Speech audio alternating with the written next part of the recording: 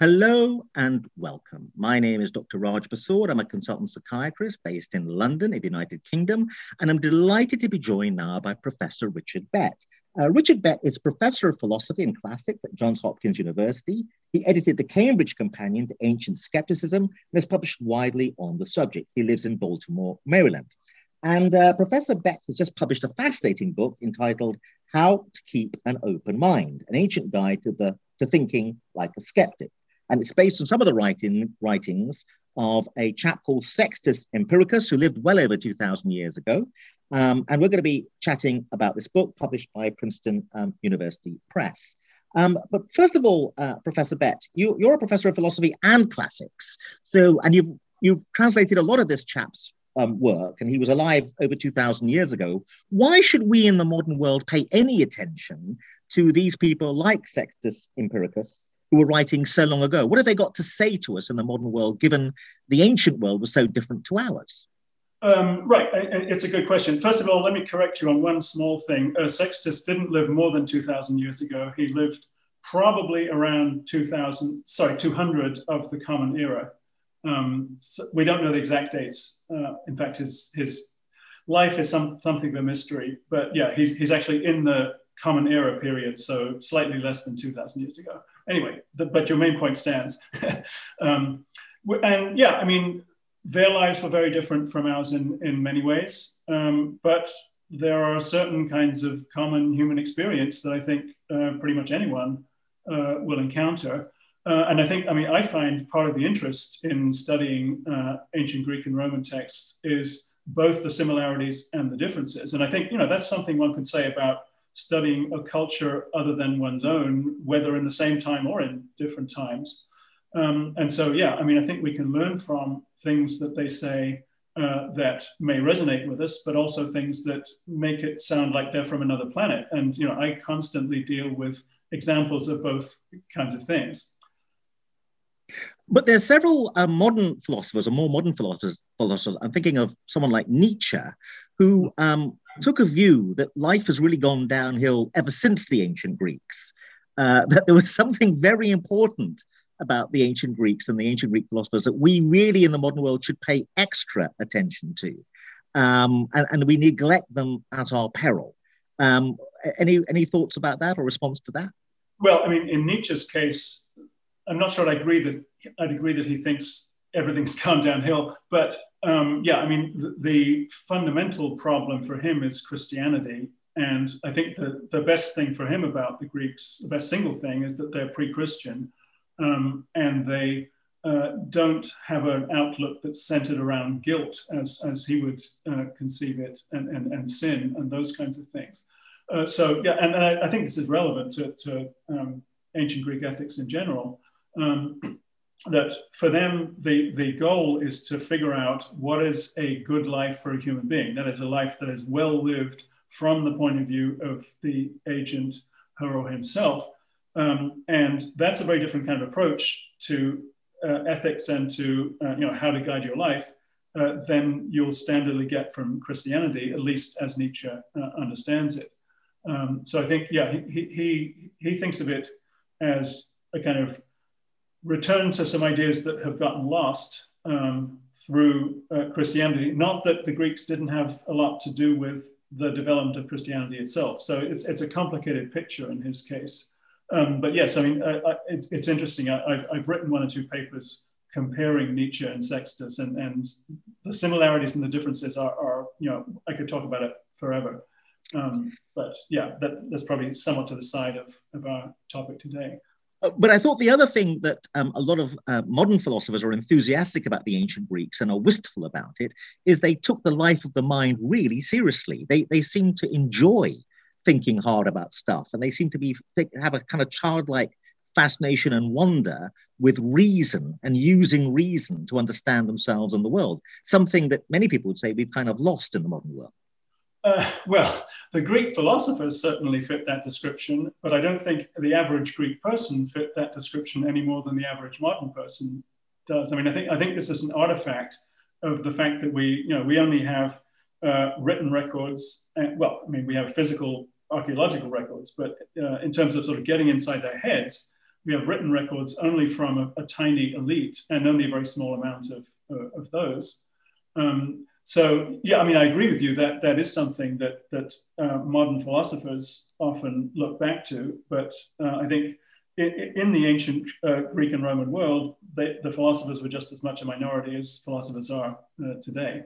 They may have had more kind of influence on the educated person's living of their life, because I think philosophy in the ancient world was more directed towards living a life than most philosophy is today. But that's a slightly different issue, I think. Okay, so the title of the book is How to Keep an Open Mind. And straight away, I get a sense that keeping an open mind is an activity that requires work and effort.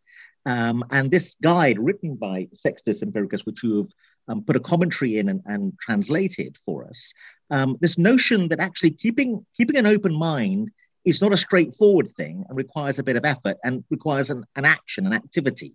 That if the default position seems to be not to have an open mind. Any thoughts about that?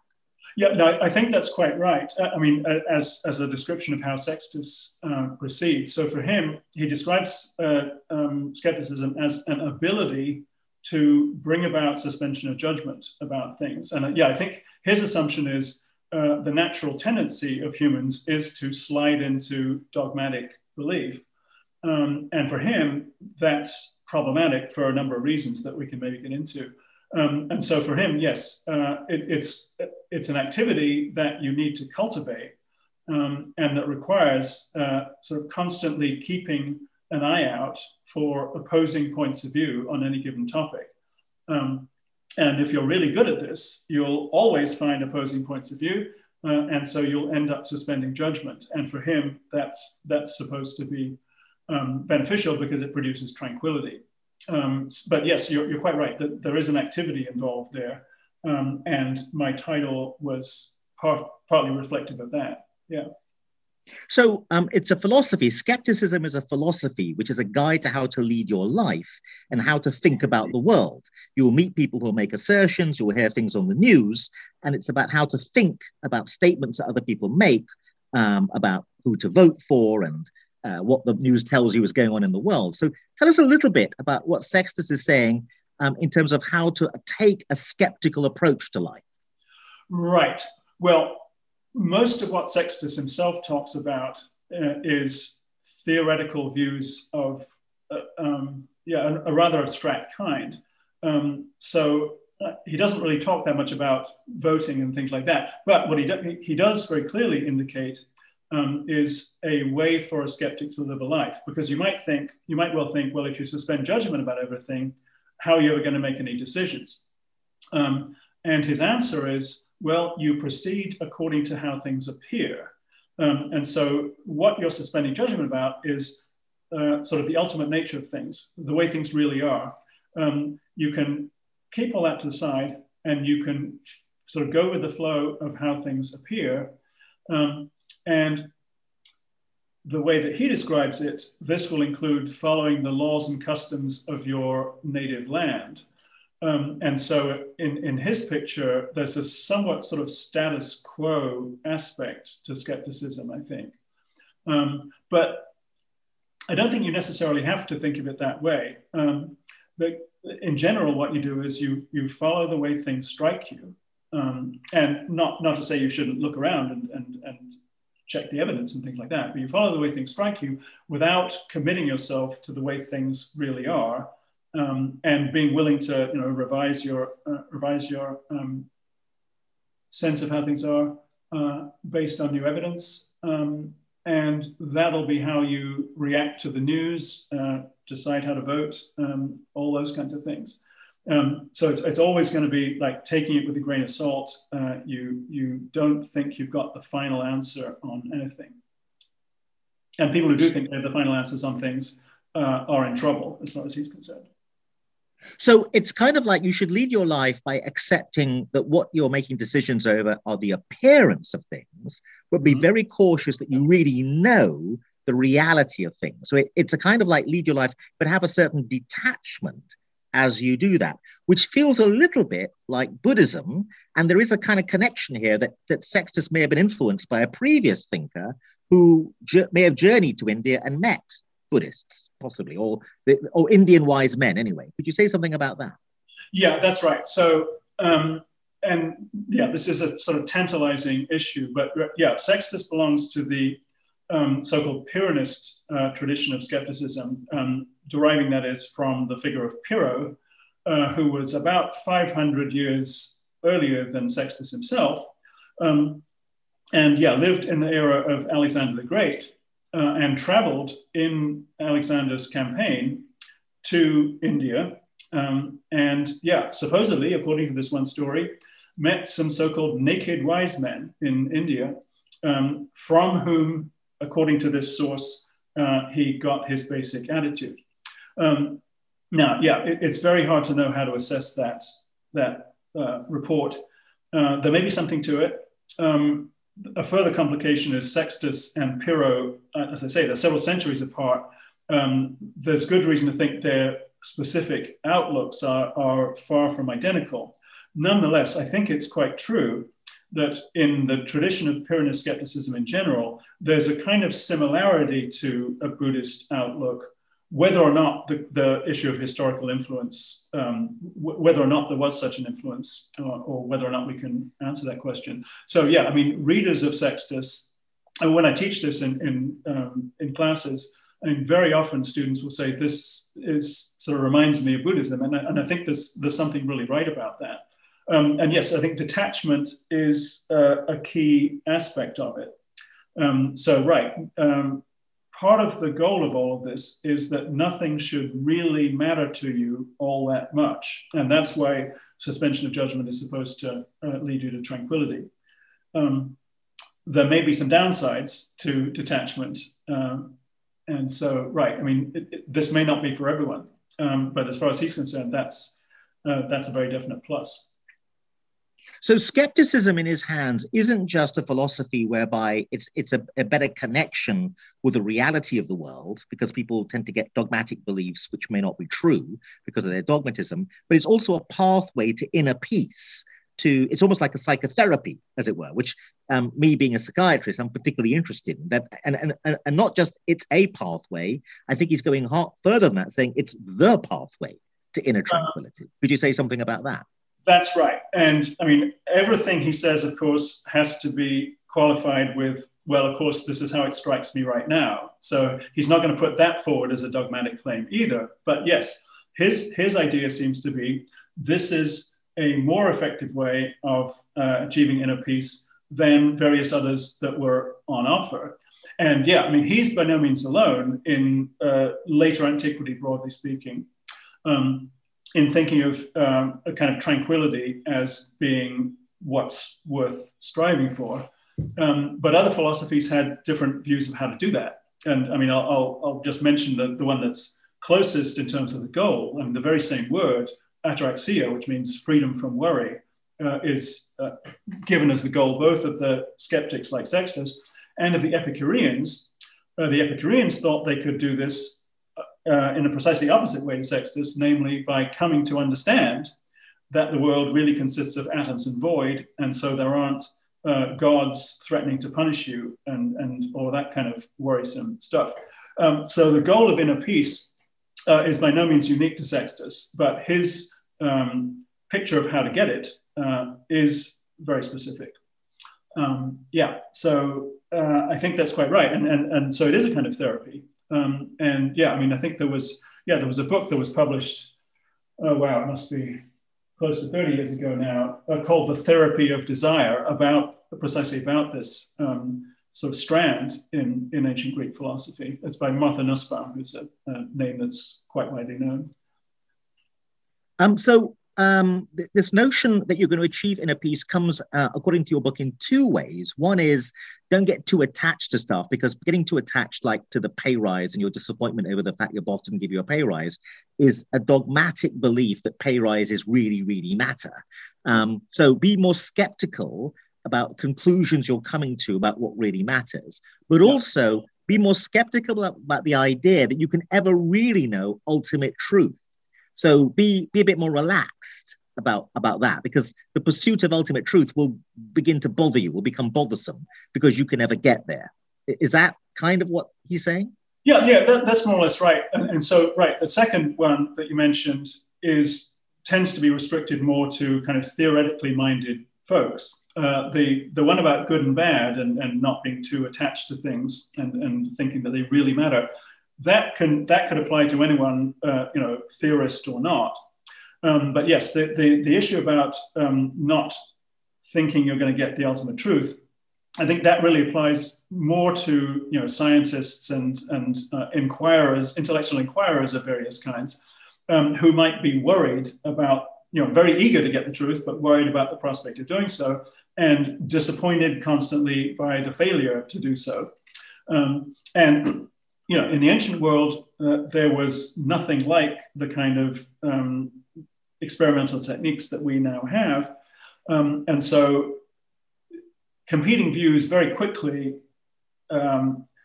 came to sort of a face-off that could only be resolved by abstract argument. And in that kind of situation, it's very unlikely you are going to get definitive answers that are going to satisfy everyone.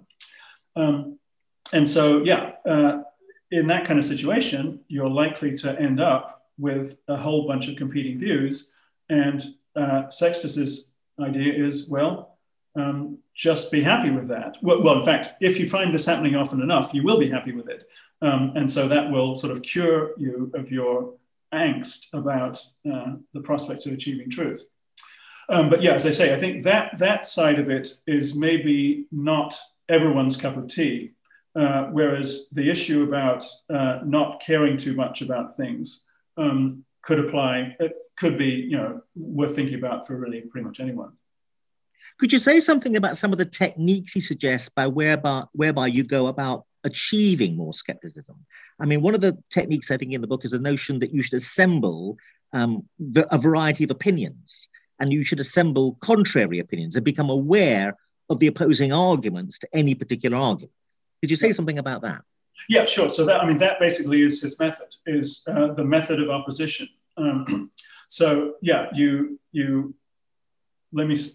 just read the passage that says what skepticism is. The skeptical ability is one that produces oppositions among things that appear and things that are thought in any way whatsoever, from which, because of the equal strength in the opposing objects and accounts, we come first to suspension of judgment, and after that to tranquility. You are sensitive to opposing points of view. Not just that, you sort of line them up in such a way that they will come across to you as equally strong, as he puts it. And so then, if you're really no more inclined to go one way than another on a certain topic, well, then you really don't have any choice but to suspend judgment. That's just what will happen. He has a whole lot of sort of ready-made examples to wheel out for this kind of purpose. These are the so-called modes. So they're sort of standardized forms of argumentation that involve drawing attention precisely to all of these opposing points of view or opposing impressions of things. For example, things appear differently to animals and to humans. Things appear differently to different humans for various reasons. Things appear differently to the different senses. Those are the first three of the 10 modes. And so, you think about all of these different ways things appear, and who's to say which one is more likely to be the one that is correct or that gets to the truth of the matter? Answer, we have no idea. And so you end up with equally forceful opposing impressions or arguments. And as I say, he also, most of his work is devoted to doing this kind of thing with philosophical opinions, philosophical theories on different sides of a given issue in the main areas of philosophy, logic, physics, and ethics as they were understood in later antiquity. But there's a real life sort of application of it as well. And I think the modes are maybe the best instance of that.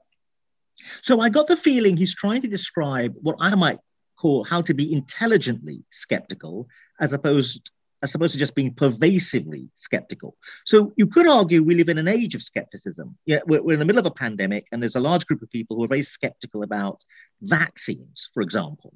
And there's this word called vaccine hesitancy. I get the feeling that what he's trying to say is that, yes, you shouldn't just go and take a vaccine because a doctor tells you to. You should think hard about what's the evidence one way or the other. But I think he's also saying there's a difference between being intelligently skeptical, i.e., being thoughtful, but eventually coming to a decision for good reasons, as opposed to being unintelligently skeptical. What are your thoughts about that idea? I think that's right. Again, I think we have to be careful to distinguish kind of the theoretical outlook and the everyday attitude of going along with the appearances.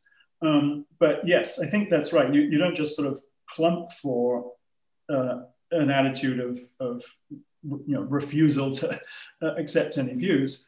No, you look at the evidence. You look at what people say on either side, and yeah, when it comes to a practical decision, you go with what strikes you, and that can be informed by checking with other people, checking with evidence, etc.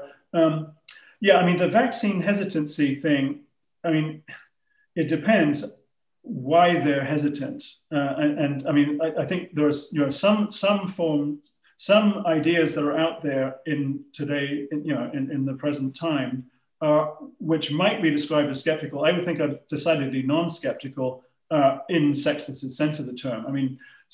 People who doubt science because of conspiracy theories they're not skeptical at all. They've bought into some alternative worldview, and they're very strongly committed to it.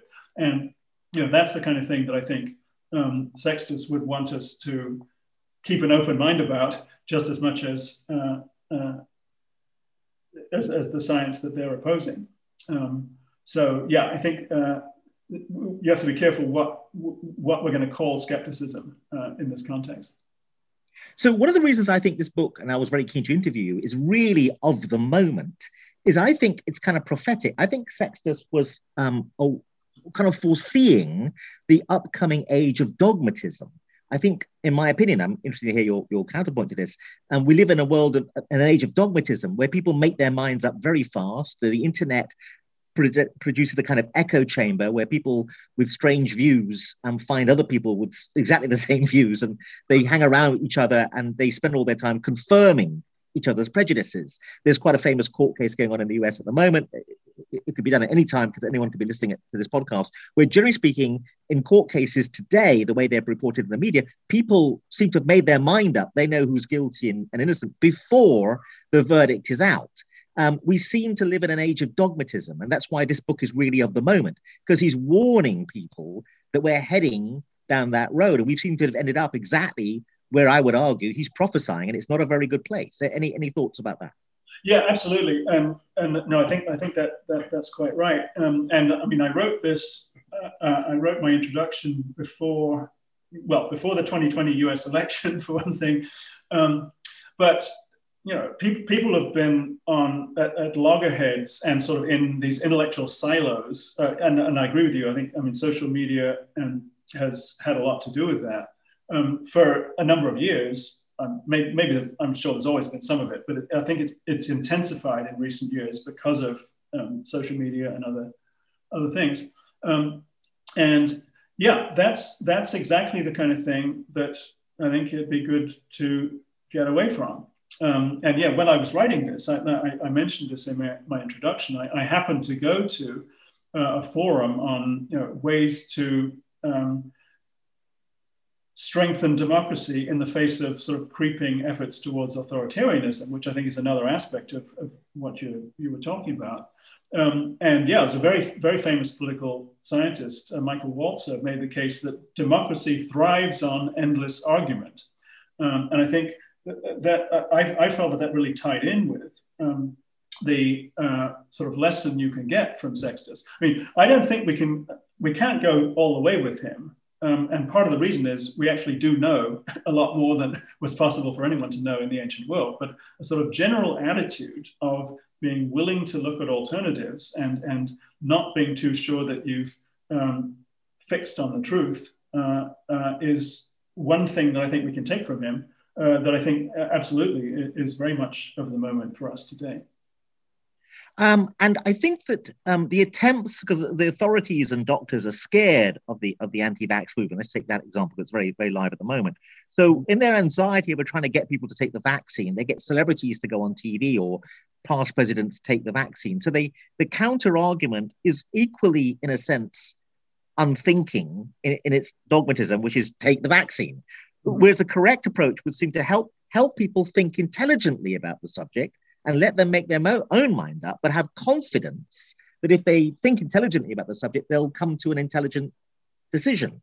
And so, in a way, the response to the current dogmatism is a counter-dogmatism, as opposed to the correct antidote is help people think clearly about stuff. Again, what are your thoughts? Well, I mean, I think there's two things. I mean, there's what you can do in a sort of public domain to try to change the tide of opinion.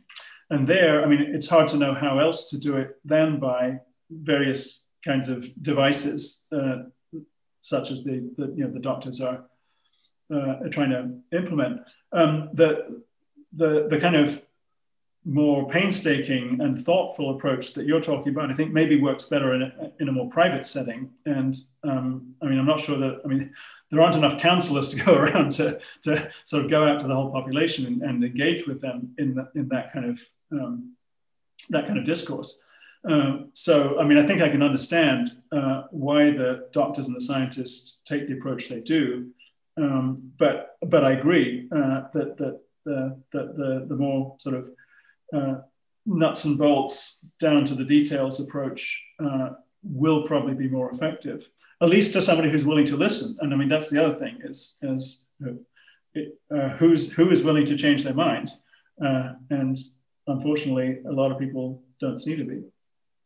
So because running out of time a little bit, just to touch on a few things which I thought were incredibly prophetic. So in modern psychology at the moment, one of the things that's in vogue in terms of trying to understand delusional thinking, people who go psychotic and believe they're God and stuff like that and have delusional beliefs, is a phrase called jump to conclusions. They have a tendency to jump to conclusions. It's even got an acronym, JTC, as being the underlying problem that leads to delusional thinking. And I thought Sextus was incredibly prophetic because he's kind of like warning people about the tendency to jump to conclusions.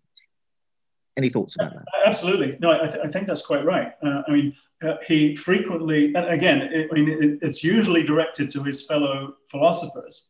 But yes, he frequently accuses them of being rash. So, rashness is precisely, in this context, precisely is jumping to conclusions before they're warranted. So yeah, I think that's quite right. So one thing which is a bit dangerous to get into because it's a very technical area, but it seems to me that Sextus, and I wasn't aware of this, anticipated David Hume's objection to induction. Now, induction is a very important idea because it lies at the heart of science to some extent. And I know it's a very technical area and people run screaming from the room at David Hume's critique of induction. But is there any chance you might say something about that? Because it does sound as though Sextus actually anticipated David Hume's objection to induction. Could you say something about that? Sure. Yeah. I mean, in a broad sense, he did. But the entire discussion takes about 2 minutes to read. But I mean, the basic idea is, induction is where you infer a universal conclusion from a bunch of particular examples. And his point, like Hume's, is, well, if you've only looked at some of the examples, there could be some exceptions. And there's no way you can look at all the examples because that would just be infinite, at least in most cases that would be interesting to know about. And so, yeah, there's something fishy about induction if you think it's going to give you certainty about the conclusions you're drawing. Now, of course, the scientists will say, well, it doesn't give us certainty. It gives us, let's say, a more probable result than any of the alternatives. But yes, I think in a broad sense, Sextus's reservations about induction are pretty similar to Hume's, even though, yeah, as I say, he does it in about 3 sentences as opposed to a much longer discussion that Hume gets into. Okay, so as I said before, running out of time, but could you just tell us a little bit about Sextus the person? Tell us what we know a bit about him. I understand he was a doctor, and me being a doctor, I find that interesting. But I also got a sense, and I'm interested in the kind of personality he was, because the way he writes, as you translated, you get a sense of a certain kind of personality in terms of how almost dogmatic he is about skepticism, if I can put it that way. You just get a feeling he would be a very argumentative dinner guest. Over to you. What are your thoughts? I think I think he probably would be, and yeah, I mean, argument is his lifeblood. And that's what you have to keep on doing in order to stay as a skeptic. So there's no accident there. I mean, in terms of the Sextus the person, I mean, unfortunately, we know literally nothing, almost nothing. I mean, you've said that one thing that we do know about him, namely he was a doctor.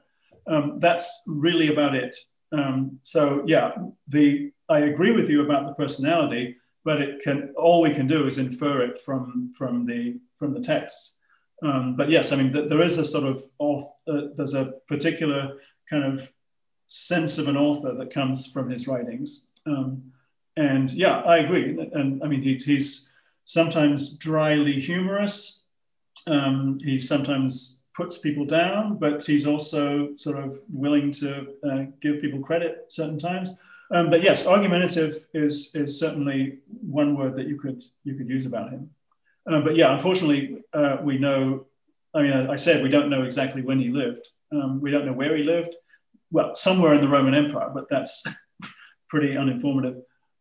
So yeah, he as a person, he is really a mystery. But we've got his writings, and yes, as you say, a certain kind of personality, I think, shines through.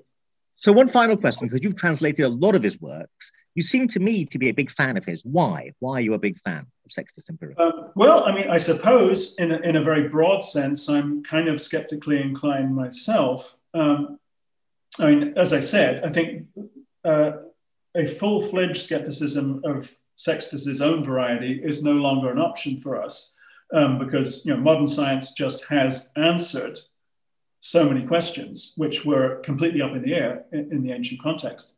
But yeah, I mean, I think that partly it is this idea of an open mind, but I think, in general, people tend to be more certain about things than is maybe a good idea.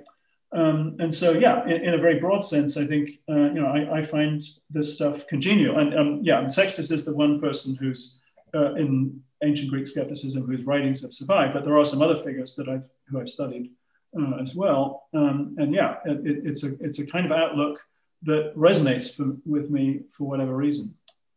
I apologize. I just thought of one final question, which is very quickly.